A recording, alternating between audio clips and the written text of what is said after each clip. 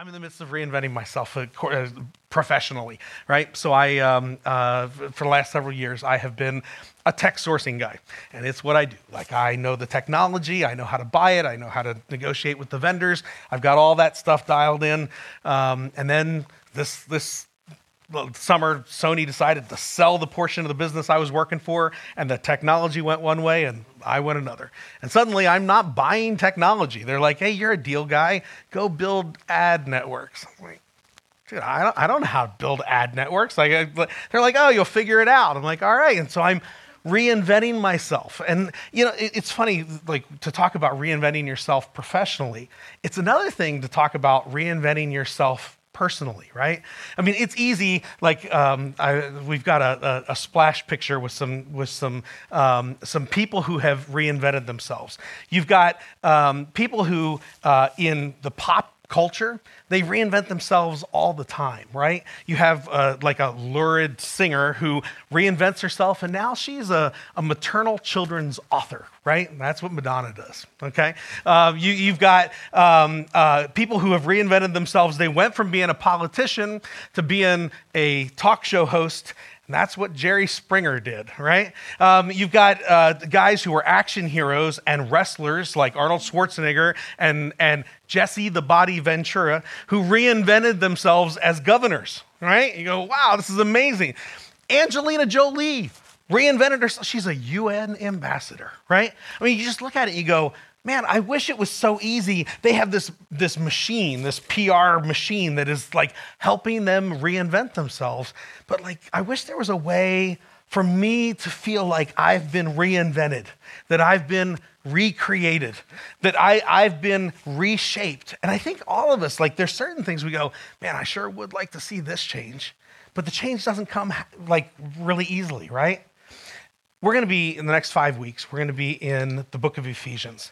And the book of Ephesians is, it is all about God recreating us, God giving us a new identity. And it's in Ephesians chapter 4, it says, put on the new you, created after the likeness of God in true righteousness and holiness. And the book of Ephesians is how it is that we put on the new self, how we put on the new person that we're supposed to be, how we're to live a reinvented life. And so this book, it's not just about what we do, right? It goes all the way down to who we are. And so it addresses that. Several years ago now, we were living in Orange County. Jason and Joel were training at a karate dojo.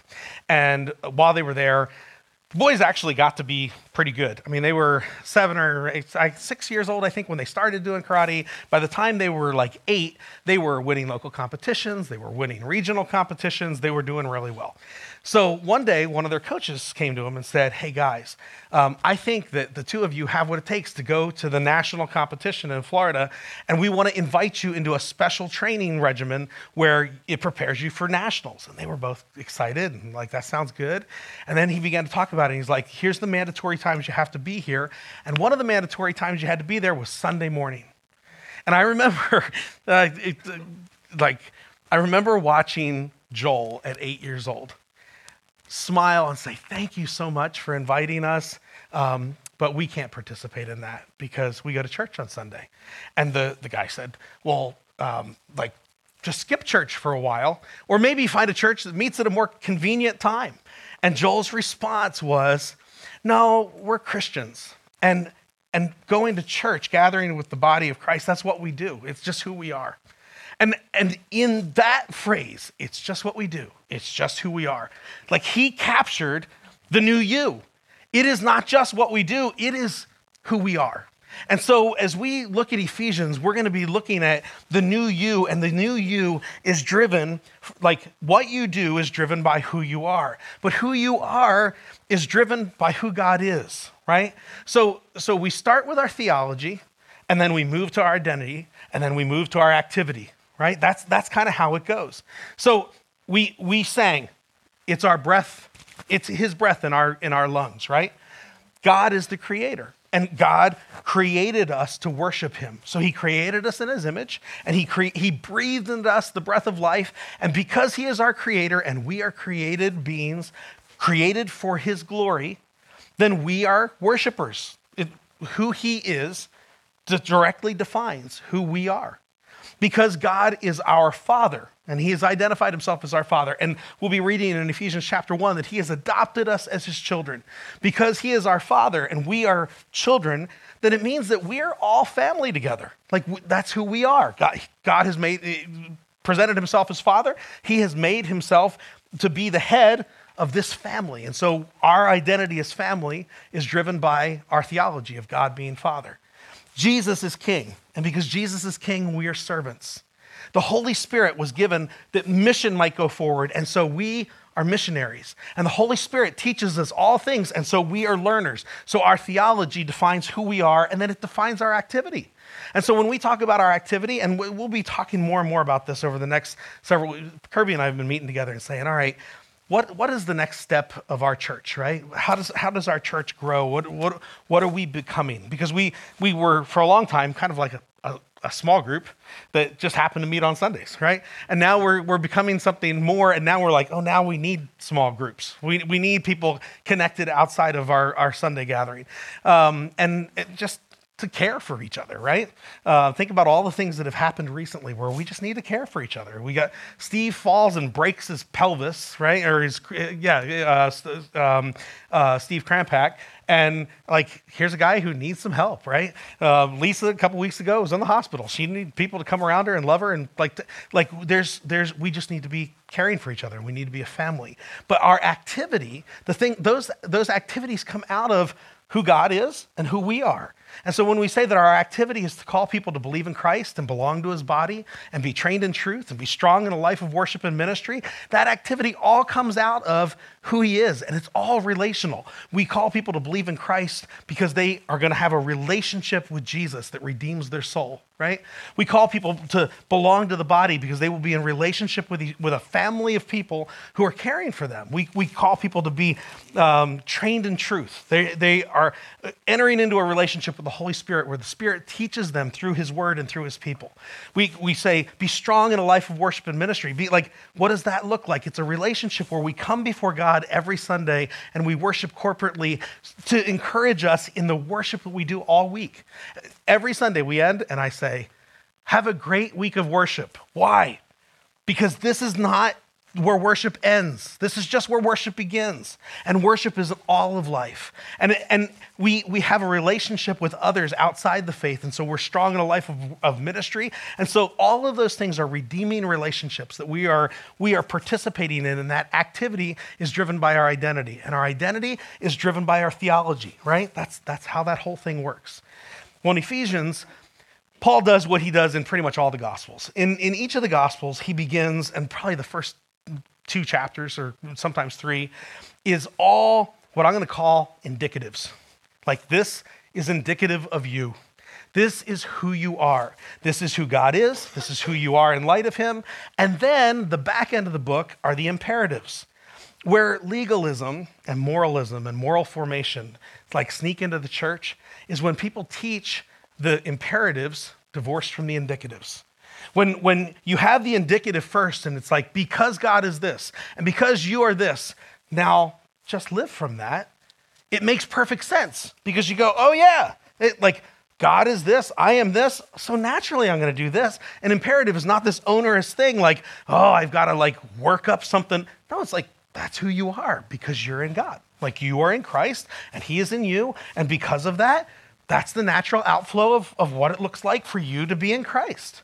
And so when we get into Ephesians chapter 1, it's almost entirely indicatives, preparing for the imperatives. And I thought about how to preach Ephesians and like how to spend, and we could spend 3 or 4, 5 weeks just going through the indicatives, and that would be great. It would be amazing. But then we would get to the imperatives on the back end, and it would be probably pretty easy to forget about 4 or 5 weeks of my preaching. And you go like, oh man, I feel like this is so heavy. I have all this to do. So what I'm going to do is I am going to try to take these indicatives and marry them to the imperatives, and we're going to preach the front and the back of the book at the same time, okay? So We'll see how it works. So Ephesians chapter 1, Paul, an apostle of Christ Jesus by the will of God, to the saints who are in Ephesus, you are faithful in Christ Jesus. Grace and peace to you from God our Father and the Lord Jesus Christ.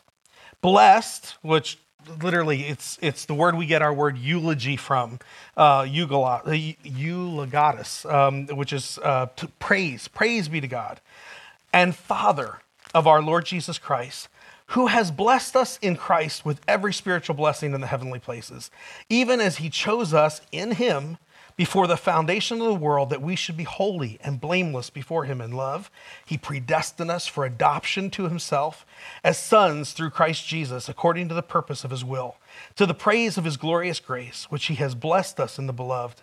In him we have redemption through his blood, and forgiveness of our trespasses according to the riches of his grace, which he has lavished upon us in all wisdom and insight, making known to us the mystery of his will according to his purpose, which he has set forth in Christ, as a plan for the fullness of time to unite all things in him, things in heaven and things on earth.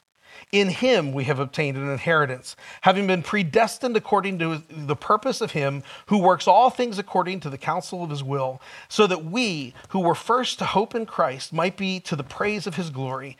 In him you also, when you heard the word of truth, the gospel of your salvation, and believed in him, you were sealed with the promised Holy Spirit, who is the guarantee of our inheritance, until we acquire possession of it, to the praise of his glory. So, this passage really identifies who God is as Father and who we are as children. And it does it giving us a series of indicatives. This is important. I think I've watched over, the last number of years, as things have become more isolated and more fractured in our society, right?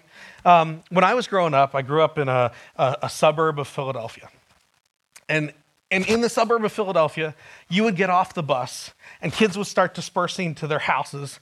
And by the time you got halfway down your block, they had already told people, like, oh, guess what? Tim got in trouble today, right? And so everybody on the block knew you, and you'd be doing the walk of shame nice and slow because you didn't want to tell mom and dad what was going on, right?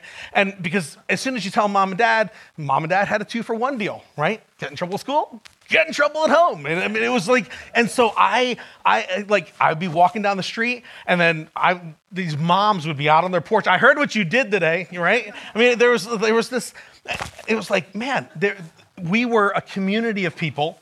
Most of us didn't have air conditioning, so we were outside in the summertime. Our windows were always open. We heard when people were fighting. Everybody knew what was going on. We were in each other's business. It was life, right?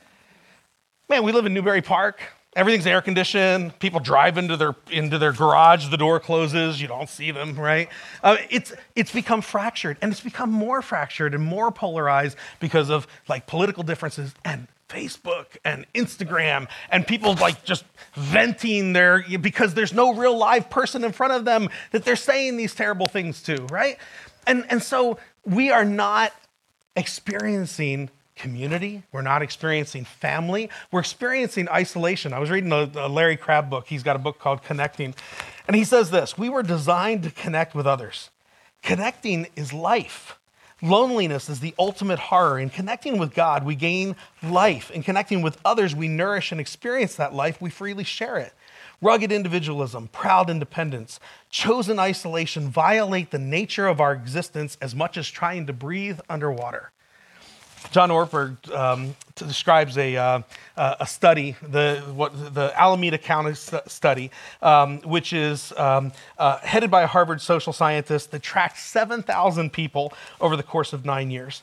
And they found that the most isolated people were 3 times more likely to die than those with strong relational ties.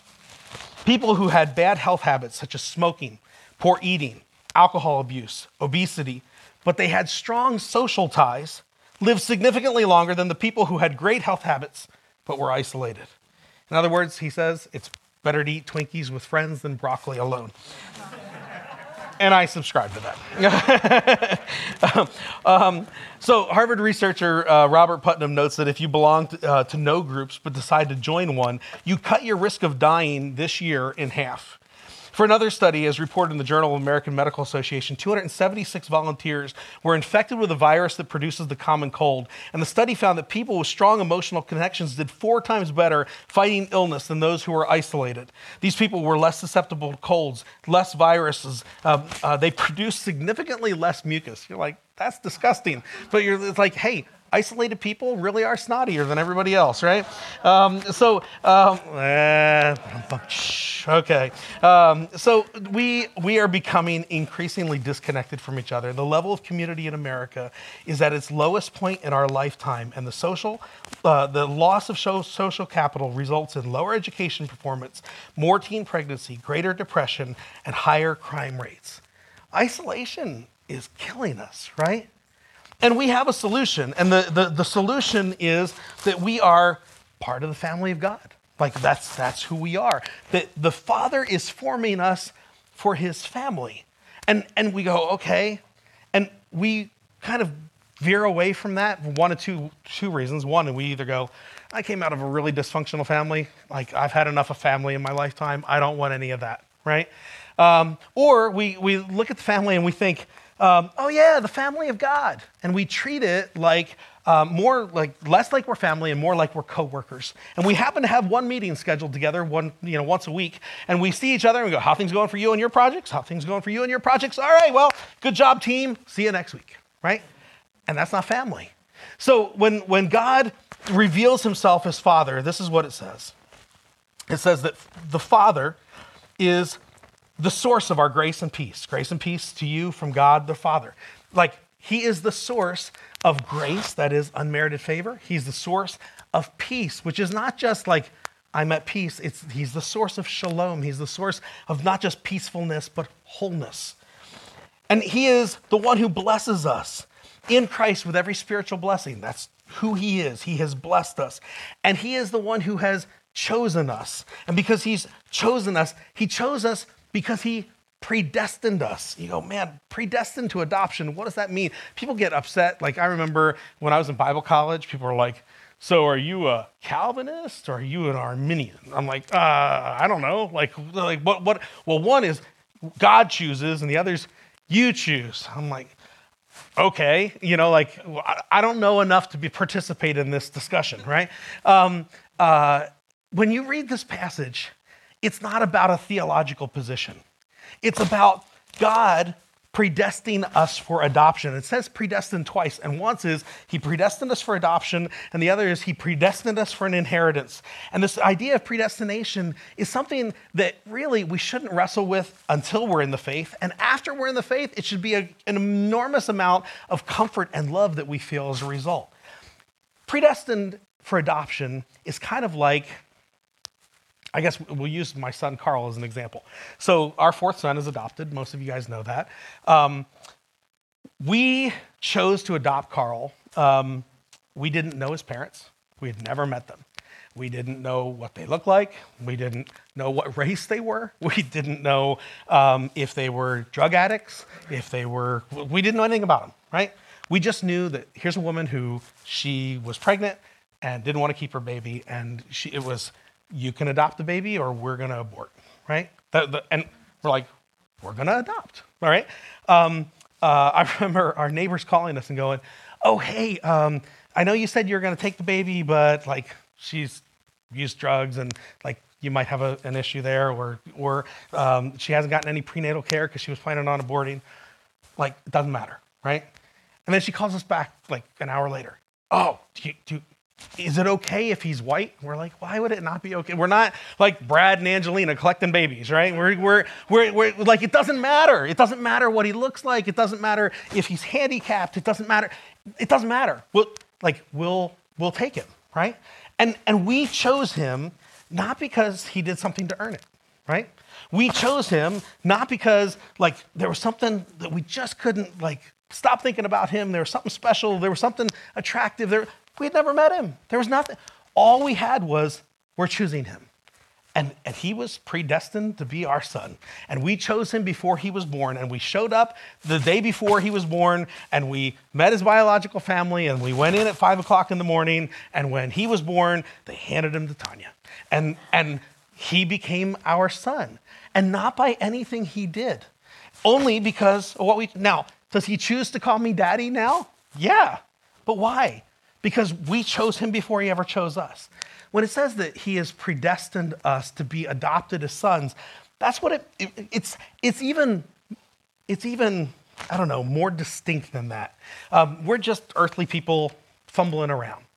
God, in his perfect knowledge, knew not just that we would need to be adopted, but he knew how deformed we would be by sin, how malformed we would, how rebellious we would be as kids, as how we would work against him and reject him, and we would kill his other son, right? He knew all that, and he still chose us. So he's predestined us to be adopted, and that's what it means when we say we're part of it. We are adopted into this family of this one who has chosen to pour his love out on us. And he has predestined us to be adopted to himself as sons through Jesus Christ, according to the purpose of his will. It's just because he wanted to. It's just because he chose to the praise of his glorious grace, right? I mean, we come together and we worship because we are worshiping the one who has said, you were isolated and I've made you family. You were broken and I've made you whole. You were under a severe penalty and I've paid the penalty. To the praise of his glorious grace, which he has blessed us in the beloved. In him, we have redemption and forgiveness of our trespasses, right? We have redemption, that is, there's a price that's been paid to ransom us. And we have remittance of sin is probably a better translation, which is that the payment has been remitted and we are off the hook. We don't have to pay that payment. According to the riches of his grace, which he has lavished on us in all spiritual wisdom, making known the mystery of his will according to his purpose, which he set forth in Christ. So these are the things. He's a source of grace and peace. He's the one who blesses. He's the one that chooses. He's the one who predestines. In him we have an inheritance, right? He gives us an inheritance as heirs, and he says we've been predestined to that he chose beforehand, that we would be heirs. The idea of an inheritance is, and the reason that a lot of times people adopted in biblical times was not, we want some sort of personal fulfillment of raising a child. They would get to the end of their life and go, we don't have any kids, or our kids died, and we need somebody to take our stuff when we die. And so they would choose an heir, and when they choose that heir, sometimes it was an adult, and they would choose that heir and they would say, you're going to become my son. And this legal transaction would happen, and they would say, now you're my son, and all my stuff is yours. But when that thing happened, the family they had before lost all rights to that person.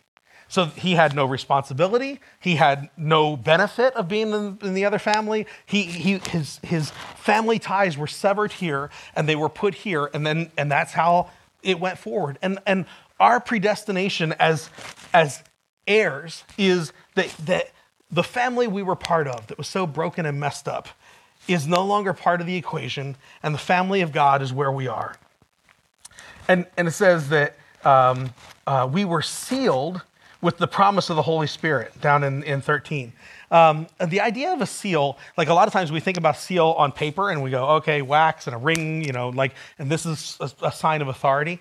But seals more often than not were used to say, hey, this is mine, I own it. Like I've got a stamp that I stamp all of my books and it embosses like from the library of Tim Wagner, right? And that way when I hand books out, literally 2 weeks ago, I got a phone call from a guy. He goes, hey, are you still in Southern California? And I go, yeah.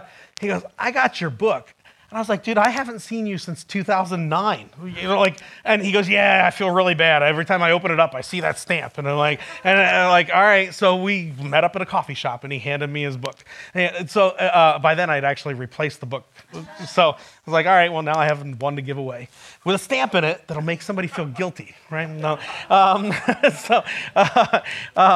But it was basically to show ownership. So you would stamp possessions that were important to you. And those possessions could be, like a book, or it could be livestock and you would stamp a brand on them, or even slaves, bondservants, you would stamp a brand on them to say, this one's mine. Like some places that they just did a simple, like you went over to the doorpost, you put your ear out and they put a nail through it to say, all right, look, you belong to this house. Like talk about an ear-piercing party there, right? That sounds terrible. But in some places, they would actually put a brand on them. And he says, you have been branded. You have been sealed. You have been shown that you are God's by the promised Holy Spirit. The Holy Spirit was given as a down payment. The Holy Spirit was given as the promise of a future transaction that's going to happen. It's kind of like Friday night I went to a concert, and I didn't buy the tickets. Somebody else bought the tickets, and their friend wasn't able to go, so I got in, right? And they go, hey, we got the tickets for you. It's at will call. Tickets are paid for. They're sitting at will call. They're not in my possession, but they're mine, right? My name's on them. And what he's saying is, there's this future transaction coming when you are going to get your inheritance. You are going to receive all the things that you should receive, and you're going to get it, and it's promised, and it's sealed. It's as good as done. It just hasn't happened yet. And so all of these things are who the Father is and what he does. But for us, we look at it as children, and we go, what does this mean for us? Well, it means that we're recipients of grace. We are blessed. We are chosen. We are predestined. We are redeemed. We are heirs. We are sealed. That's the indicative. That's who we are. And so you go, okay, that's the indicative. So if this is the indicative, God, we are part of God's family, how is it that God is forming us for his family? And we have to jump over to Ephesians chapter 5. In Ephesians chapter 5, it begins to talk about how we are formed for God's family and what this looks like in practice. And it says in chapter 5, verse 21, submit to one another out of reverence for Christ. So this is the big header. Everything after this is bullet points. Submit to one another out of reverence for Christ. This is how you submit. And it gives a bunch of examples. And they're all submission examples. They're all yielding examples. Those of you who have been married as long as Tanya and I have, there's a chance that in your wedding, they stood up and they read this passage. And then they said, do you, Tim, take Tanya, to love, honor, and cherish? No problem. And then they said, and do you, Tanya, take Tim, to love, honor, and obey?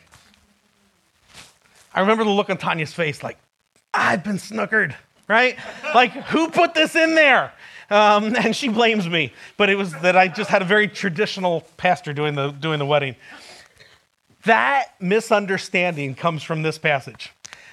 It's not obedience, it's yielding, right? Yield to each other, submit to each other out of reverence for Christ. And then it says, wives, how do you do this? How do you yield to your husbands? The husband's the head of the wife, even as Christ is the head of the church. He is the body, the head of the church, his body, and himself as Savior. Now, as the church yields to Christ, so you should yield to your husband.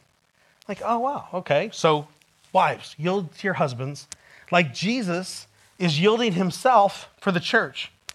Husbands, you're to yield to your wives through your love as Christ loved the church and gave himself for it. It always sounded more onerous on the women, like, oh yeah, you're supposed to submit, and men you love. Like, no, it's in all of these, the implied thing is yield, yield, yield, yield, yield. Everybody's yielding.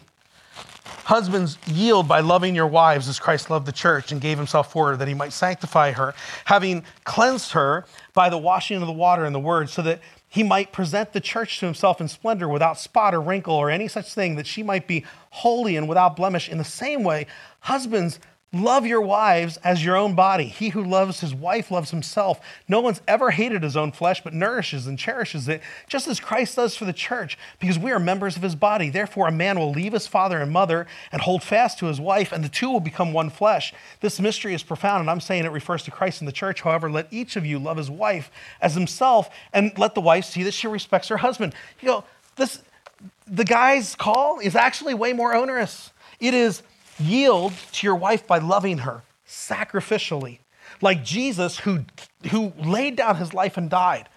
Leave your father and mother for her. Give up everything for her. Yield. And then he goes on, he goes, And children, yield. Yield to your parents. Obey them in the Lord, for this is right. Honor your father and mother. This is the first commandment with a promise, that it may go well with you. And fathers, yield to your children. Yield to them by not provoking them to anger, but bring them up in the discipline and instruction of the Lord.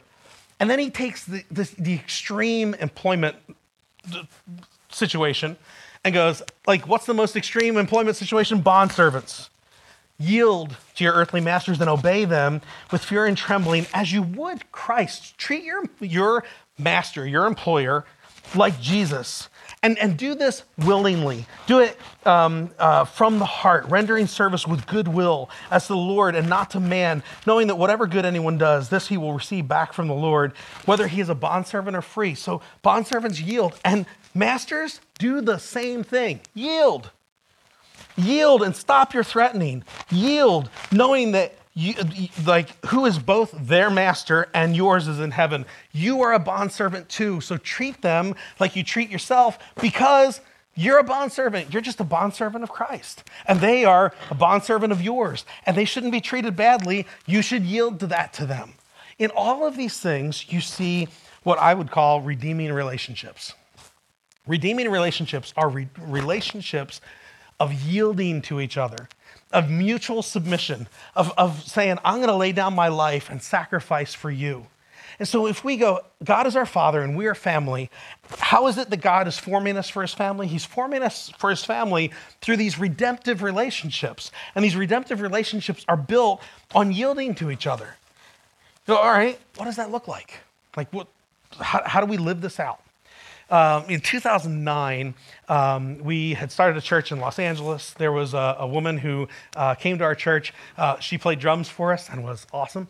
And she was about 6 or 7 months pregnant.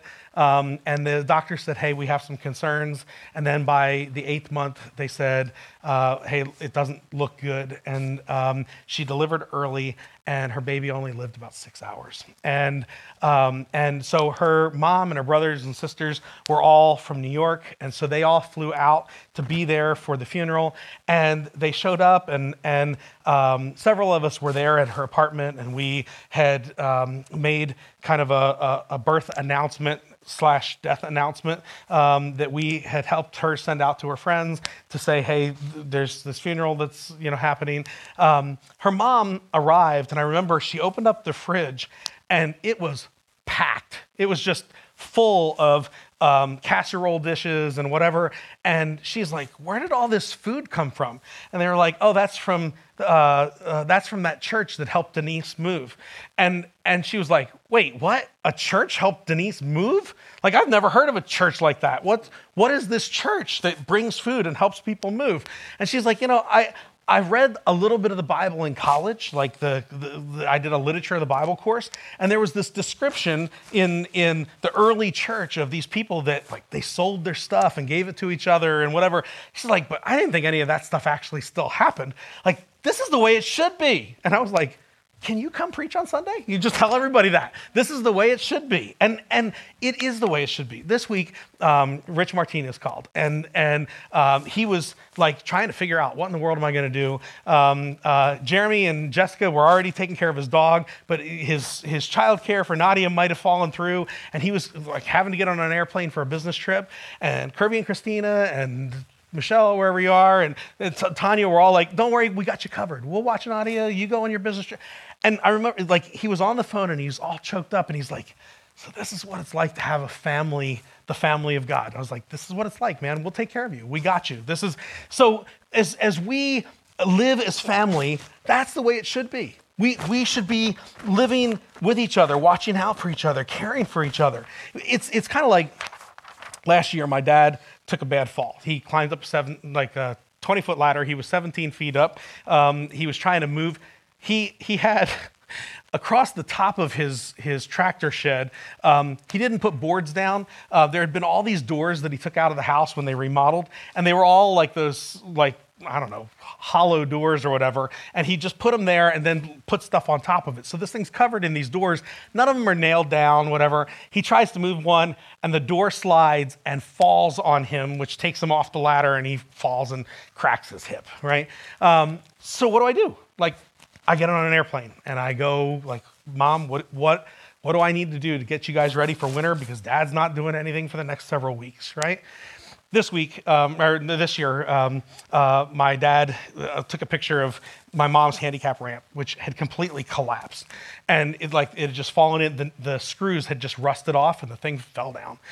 So what did? I got on an airplane, right? And I spent a week and I sacrificed my vacation. I sacrificed time with my kids. But that's what families do, right? My parents are on a fixed income. They don't have a whole lot of resources. So when my dad's lawn tractor died, my little brother was like, here, Dad, I'm buying you a lawn tractor. You go, wow, that's amazing. You're like, yeah, but that's just what families do, right? They changed our diapers. They paid for all of our school bills. And now they're old and they need us. And so what do? We go and we take care of them. That's the way families operate. That's the way they should operate, right? When we talk about the family of God, we talk about people who, we need to care for each other. And we need to be in life with each other. And we need to be sharing meals with each other. And we need to be playing with each other. And we need to, be supporting each other and praying for each other and praying with each other. And we need to be together. We can't do that in one morning a week, right? Church should never be an event. This is just the expression of who we are all week long. When you read Acts chapter 5 and it talks about them sharing everything they have with one another, it's like people looked at them and it was like this. I mean, Jesus said it. By this, all men will know that you are my disciples by the way you love each other. And it's not the way you give a big hug on Sunday. It's the way you love each other all week as you're with each other, as you're together. When you read the one another's in Scripture, right? The one another's in Scripture are a great way to figure out what it looks like for you to be part of the family of God. A church family where we live this out sounds like this. We love one another. We care for one another. We serve one another. We admonish one another. We show forbearance to and forgive one another. We keep fervent in our love for one another. We are hospitable towards one another. We employ our gifts to serve one another as good stewards of the manifold grace of God. We greet one another. We're the same mind to one another. We are kind to one another. We speak to one another in psalms, hymns, and spiritual songs. We build up, comfort, encourage, pray for, live at peace with, and seek that which is good for one another.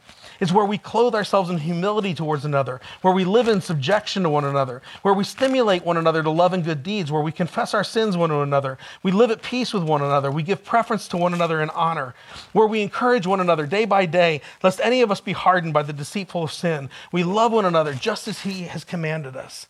And you read that list and you go, man, would you like to be part of that church? Yeah, I'd like to be part of that church.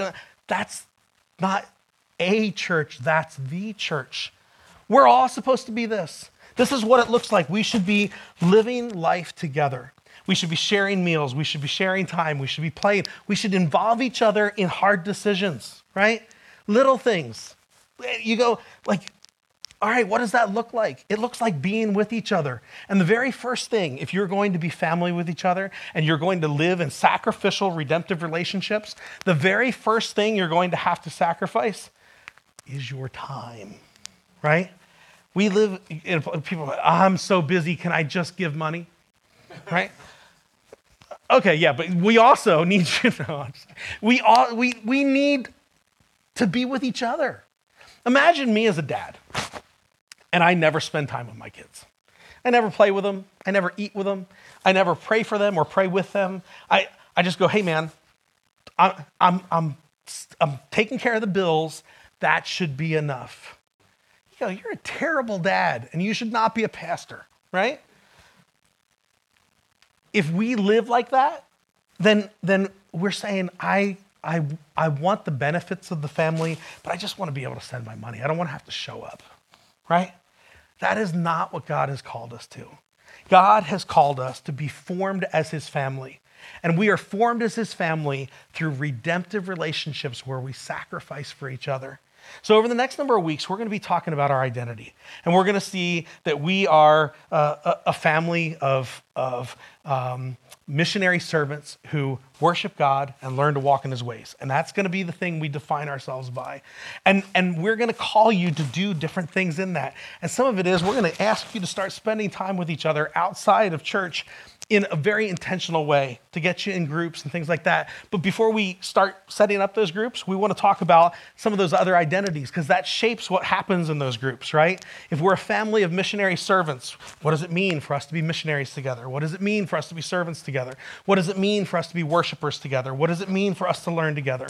And so we're going to talk about that over the next number of weeks, but we want our church to grow, to be the family of God that God has he's created this amazing vision for us. And he said, I'm your father and you're my children. And now live in love with each other and sacrifice for each other. And that is what we want to be. We don't want to just be an event. We don't want to just be a gathering. We just don't want to just show up and sing. We want to be the family of God. So we're going to talk about that over the next